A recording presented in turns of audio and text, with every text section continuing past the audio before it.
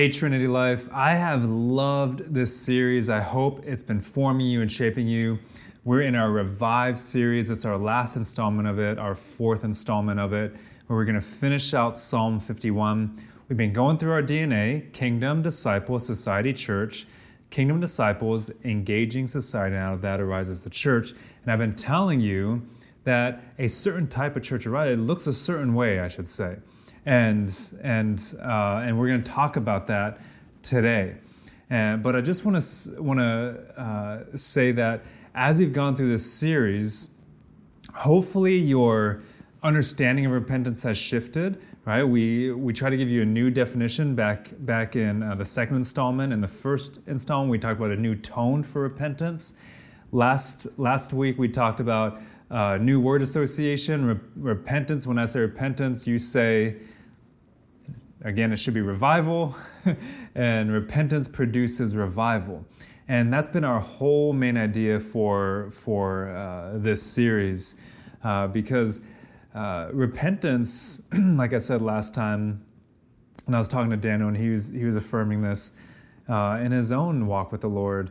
A lot of us, when we first became Christians, we were trying to understand repentance, and we understood it in kind of an anemic way, right? A way where it's like, oh, I need to seek forgiveness from God, and I need to atone for my sin. And in doing so, we're saying, no, we atone for it, not you, Jesus. But God's saying, I've already atoned for it. If you're in me, it's been atoned for. What was like scarlet, what was like crimson is now white. I remember that imagery of the snow that Missy had. And so what used to be red is now white. And I've atoned for it already. So you don't have to atone for it. You don't even have to feel like you don't have to sit in the muck and the mire of it. You're a child of light. And so often that anemic understanding of repentance causes us to stay in our sin. And the key is, as David's been showing us here in the Psalm, is not to focus on your sin, but to focus on your Savior. It's like we did last time and said, God, thank you. Thank you that, wow, your love is so great. Thank you that your mercy and your compassion are so abundant. Thank you that I have joy and gladness because you are restoring me, you're healing me, you're making me more like Jesus.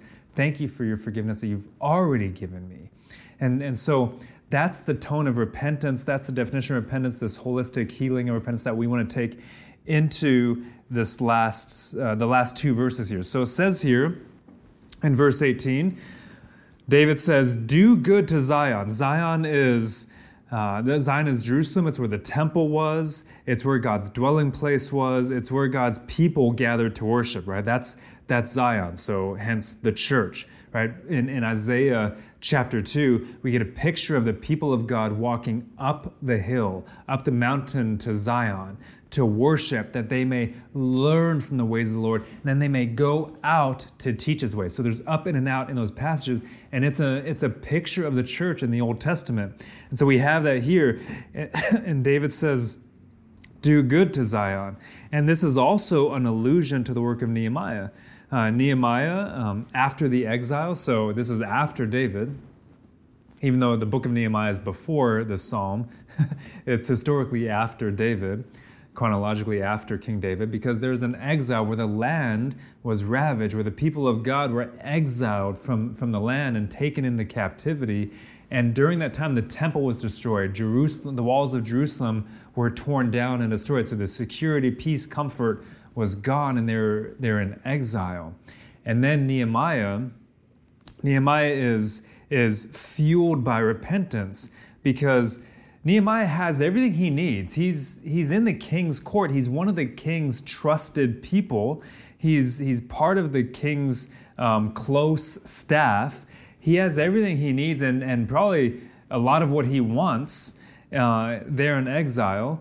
But he begins to weep over Jerusalem in an act of repentance. And the people of God, he weeps over the people of God, and he leaves his comfort, he leaves his security, those kind of new walls, and he leaves that surplus, and he actually seeks God's good pleasure and enjoys God's good pleasure by leading people to rebuild the walls of Jerusalem. And so when David says this here, it's kind of a foreshadowing of what's going to happen, of what's to come, right? And so do good to Zion in your good pleasure.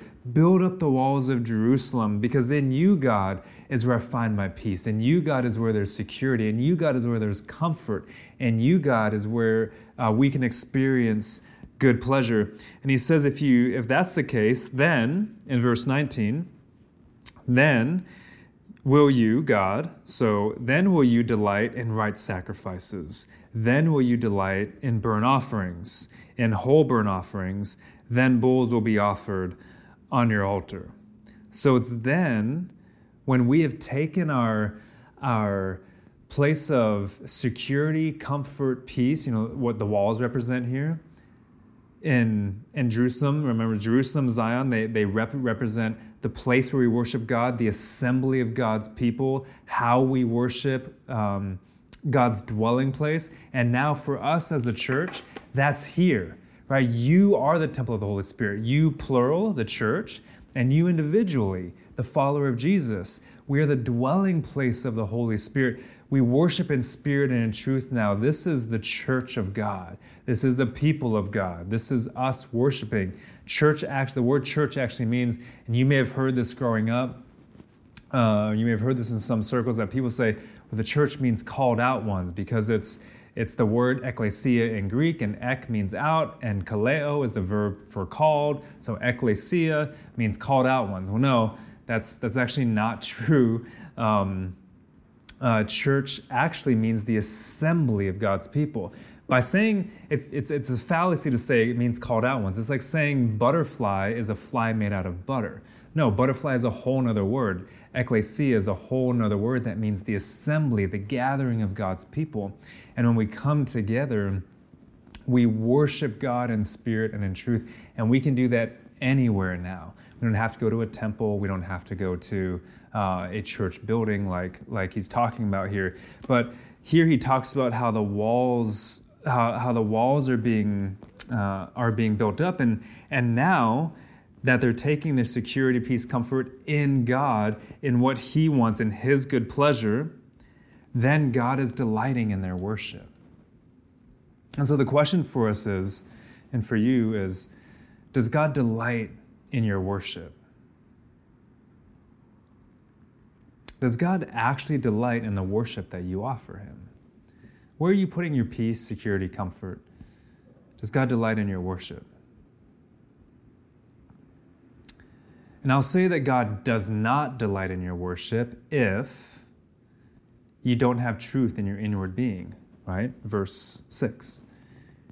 Say God does not delight in your worship if you don't have wisdom in the secret heart. God doesn't delight in your worship if you don't recognize your own sinfulness, like David has in the psalm. God doesn't delight in your worship if you don't recognize His abundant compassion, His mercy, His steadfast love, His joy, His gladness, His kindness. If those things aren't present, He's not going to recognize your worship. It's going to be back up to verses 16 and 17 where He says, I don't delight in that. I don't want that. It's not genuine. You're not experiencing what I'm trying to give you. You're trying to stay over there in your darkness and in your death, and I'm giving you life. You're saying you don't want it, and so God is saying, no, come and delight in this. So if you have truth, if you have wisdom, if you experience these things of God, you do delight in that. God will delight in your worship. And I started asking this question for us as a church, as an assembly of God, as a people of God across this city. I started asking this a few years ago. God, do you actually delight in our worship? Do we need to repent as a church? So we have talked about some individual repentance. You got your stuff and your baggage and your sins and all that. But as a church, as a people of God, as the church, do we need to repent? What repentance do we need to experience from God? What are we not seeing? Like how far off are we as the church here, specifically in the West? Like, how far off are we from what God actually wants from us?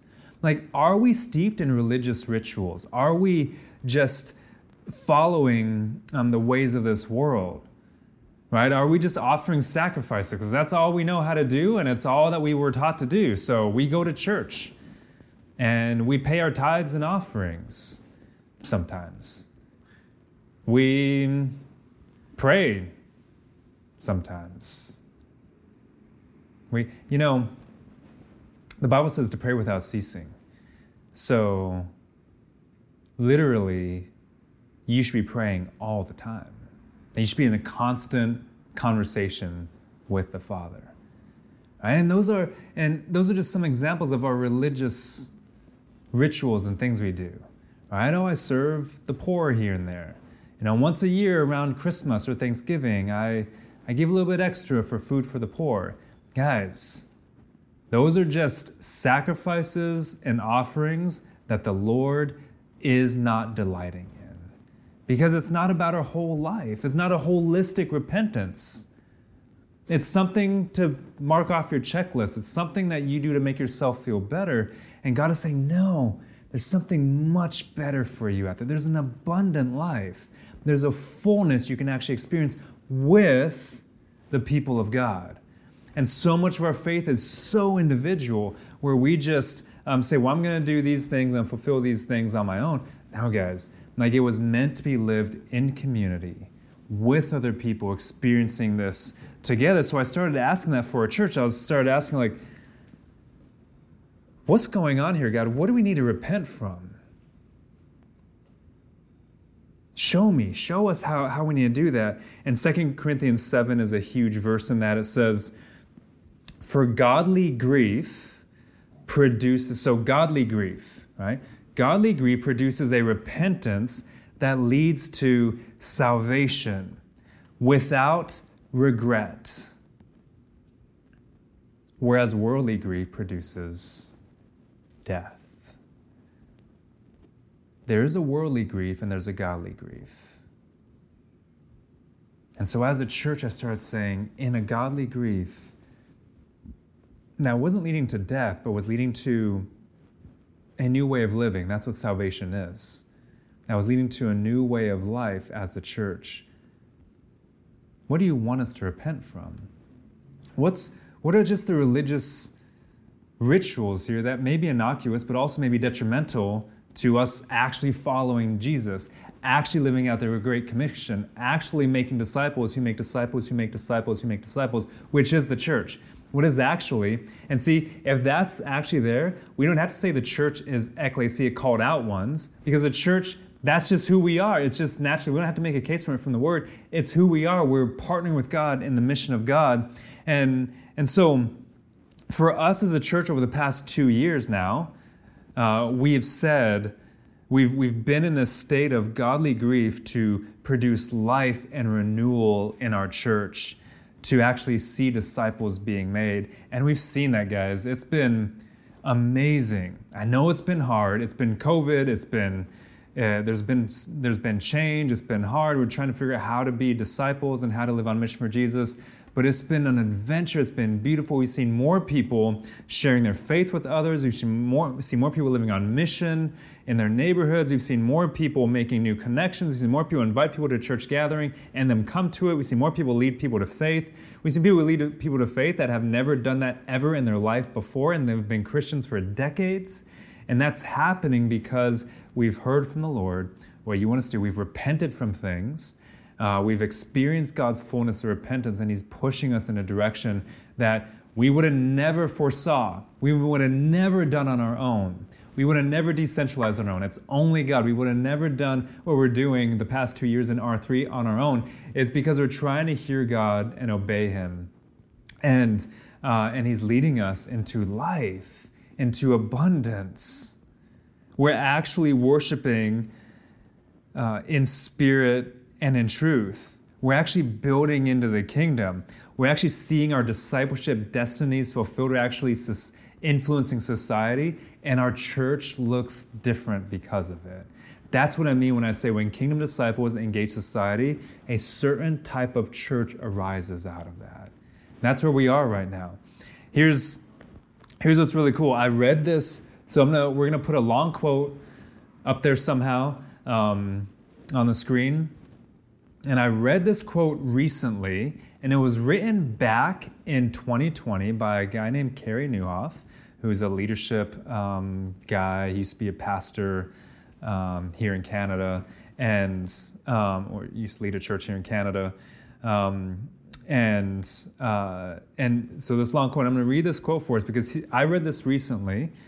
He had written this a year and a half ago. And so this is just affirmation for us. This will show us, this is just going to confirm what God's doing in us. He says this. He says, in the future, church leaders will see themselves more as equippers. So not the ones who are doing all the ministry, but the ones who are equipping others for ministry. Now, they're also doing ministry, the church leaders are, but they're equipping others. This is Ephesians 4, right? It's how we should have seen ourselves all along. So church leaders will see themselves more as equippers, helping people bring their faith more deeply into where? Into the homes, workplace, or neighborhoods, and workplaces. This could mean that church leaders will help facilitate decentralized gatherings of 10 to 50 people who gather where? In homes, backyards, restaurants, or other places to watch, support, and fuel their ministry. Second bullet point. Also, this could mean that church leaders will help equip parents to equip their kids. Guys, is this looking familiar at all? Like, that first bullet point, that's who we are. That second bullet point, that's who we are too. That's Kid City. We're equipping parents to disciple their kids rather than just us discipling your kids, right? We're trying to equip parents to do this. We're trying to equip the entire church to equip the next generation. Bullet point 3, church members get involved in causes in their local community to make a difference. That was already happening. We've been doing that for years. That's how our church started. That's the new common. All right. Fourth bullet point, give people the tools and skills people need to integrate and live out their faith at work. All of this has been the church's theology for decades, even centuries. But functionally, it just hasn't been the practice. That's what we needed to repent from. That's the repentance. And we said it, cognitively we believed it, but it wasn't our transformative way of living. It wasn't our practice. Our church things were built to do church things, not kingdom things. Our church traditions some of them were traditions of men, not actually traditions of God. So he says here, most churches have built their ministry around the need, this is one of those things, to attend a physical building. What is called it, guys. When Jesus says this in John chapter 4 to the woman at the well, she says, hey, you guys worship there, we worship there. And Jesus says, well, there's going to come a day when you don't worship at either of those places, but you worship in spirit and in truth. And then today we're still like, oh, I go here to worship. I go to the church. I go to that church. You're going to worship. No, you are the church where you're at. And he says, COVID's called it out. Now, unfortunately, most churches are just going back to what they knew before instead of doing what we're doing and saying, God, we want whatever you want. Here, we were this way, we're going this direction. It was going great, God, but we want what you want, and we're before you in repentance. So take what we have, and you form and you shape it. And we want to try to help change the church in Canada to do the same, instead of just going back to what we already knew. Because you're a God who we cannot ever exhaust the depths of your knowledge and your wisdom. So how do we think we have church figured out? And this was all an opening of ourselves up to this. And this last part, he says, Christians do need to gather, but they can gather and mobilize beyond church buildings. And leaders who realize this early will have more Christians to mobilize than leaders who don't. I agree and disagree with that last part and I'm going to tell you why. Because one, wow, great affirmation. We realized it back in 2019. So we realized it before the pandemic. We realized it early. The pandemic catalyzed that for us. He's writing this. So we're like, whoa, okay, I think we're on the right track. We already knew that with God. This is just affirmation from that God's speaking this thing to somebody else too. And we're not just like off the path here. So it's affirmation that we've heard God correctly. But he also says here that they'll have more Christians to mobilize than leaders who don't. And maybe that could be true, but that's not what we're after. Guys, we've never been a church who's after Christians, trying to get Christians to come to our church. That's happened. And a lot of you guys, that's happened. But Adam has kind of cemented this phrase for our church over the past 2 years, that the hope is in the harvest. The hope is in the harvest, guys. Like we can spend the next however many years it takes to take a Christian who's steeped in religious rituals and their own tradition and try to show them the way, or we can take someone from the harvest who has none of that and show them the way from scratch. And so it's not like we're going to reject Christians that come along our way, because we want them to be revived as well. Revival has to happen in both settings, in the harvest and in those sleepy Christians who just need to be woken up, right? It's Romans 13. It's besides this, you know the time. The time has come to awake from your sleep, because salvation is nearer to us today than when we first believed. So cast off the works of darkness and put on the armor of light, right? Put on the Lord Jesus Christ. So Christians are benefiting from that as well, but the hope is in the harvest. The hope is in those who need something different, who have seen the church and said, nah, I don't want that. They're into their own thing. They don't care about me. And so for us, repenting of that was key. And even though my family moved to a new country, a new city to reach the harvest, but the church things just distract and take away from that so much. And so the past 2 years, we've said, God, open-handedly, help us reimagine church. Help us reimagine what the people of God look like when they gather together. Help us reimagine what the people of God look like in their neighborhoods. Help us release the church and give permission to the church to be the people of God where you've placed them, where they're at, instead of saying, come to our thing at our time to do what we want. That's what the church has been, and we said, no, we got to repent from that, because God, we want your will to be done. We delight in your will. We want to delight ourselves in you, God. And guys, I think if we do this, it's going to change the fabric of what the church looks like in our city, in the GTA, in our nation. The church has been dying for decades here in Canada. It's dying in the States. It's dead in Europe. And we have a chance to revive it. And the Lord is calling us to do that. The Lord is calling us alongside him to do that. And so if we can be kingdom disciples who engage society, we're going to see that type of church arise. You know, the book of life is all over the scriptures. It's mentioned in so many different places in the scriptures. And particularly in Revelation, it talks about your names being written in the Lamb's book of life. And I used to think it was just a ledger, right? It was just a big book with certain names written in it. You know, it would have Adam Truax. You know, it would have Joycelyn Wong. You know, it would have Jeff Zhang.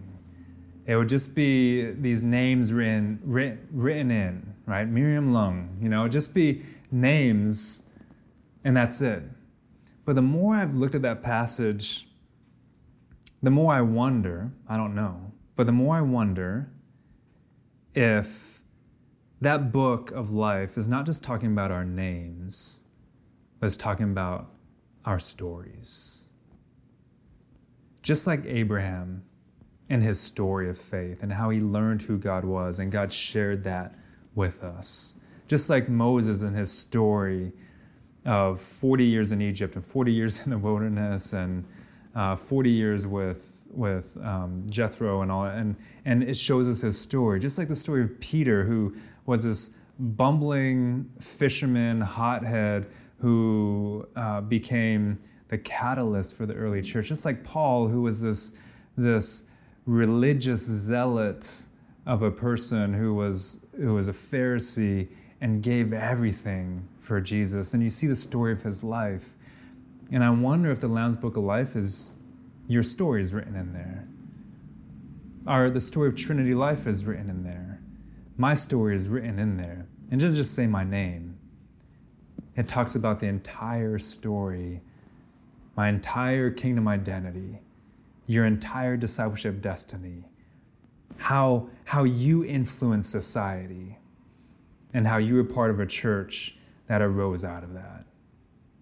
And so I invite you into that story. If you're not part of an R3, that's R3. That's your invitation into the story. If you're part of an R3, guys, your story can be so much bigger than you, can be so much greater than what it is now. God has so much more planned for you. We can't even imagine what he has. Guys, when Missy and I stepped out in faith, quit our jobs, left our families, tried to raise a bunch of money, but we're unsuccessful, and stepped out with not a lot of money at all, like it was fishes and loaves, and we offered our fishes and loaves to God, and we said, you take this and you do with it what you want. When that happened, I could have never imagined what God would have done with that. What I had imagined was it just pales in comparison to what has actually happened, what God has actually done in these past 9 years. It's been amazing. It's been hard. It's been beautiful. It's been filled with tribulations and trials. It's been joy-filled. It's been this adventure with Jesus, and I want that for each of you. Because if you're part of Trinity Life, this body of Christ, this household of God, this family of God, this assembly of God's people, it's going to be like that.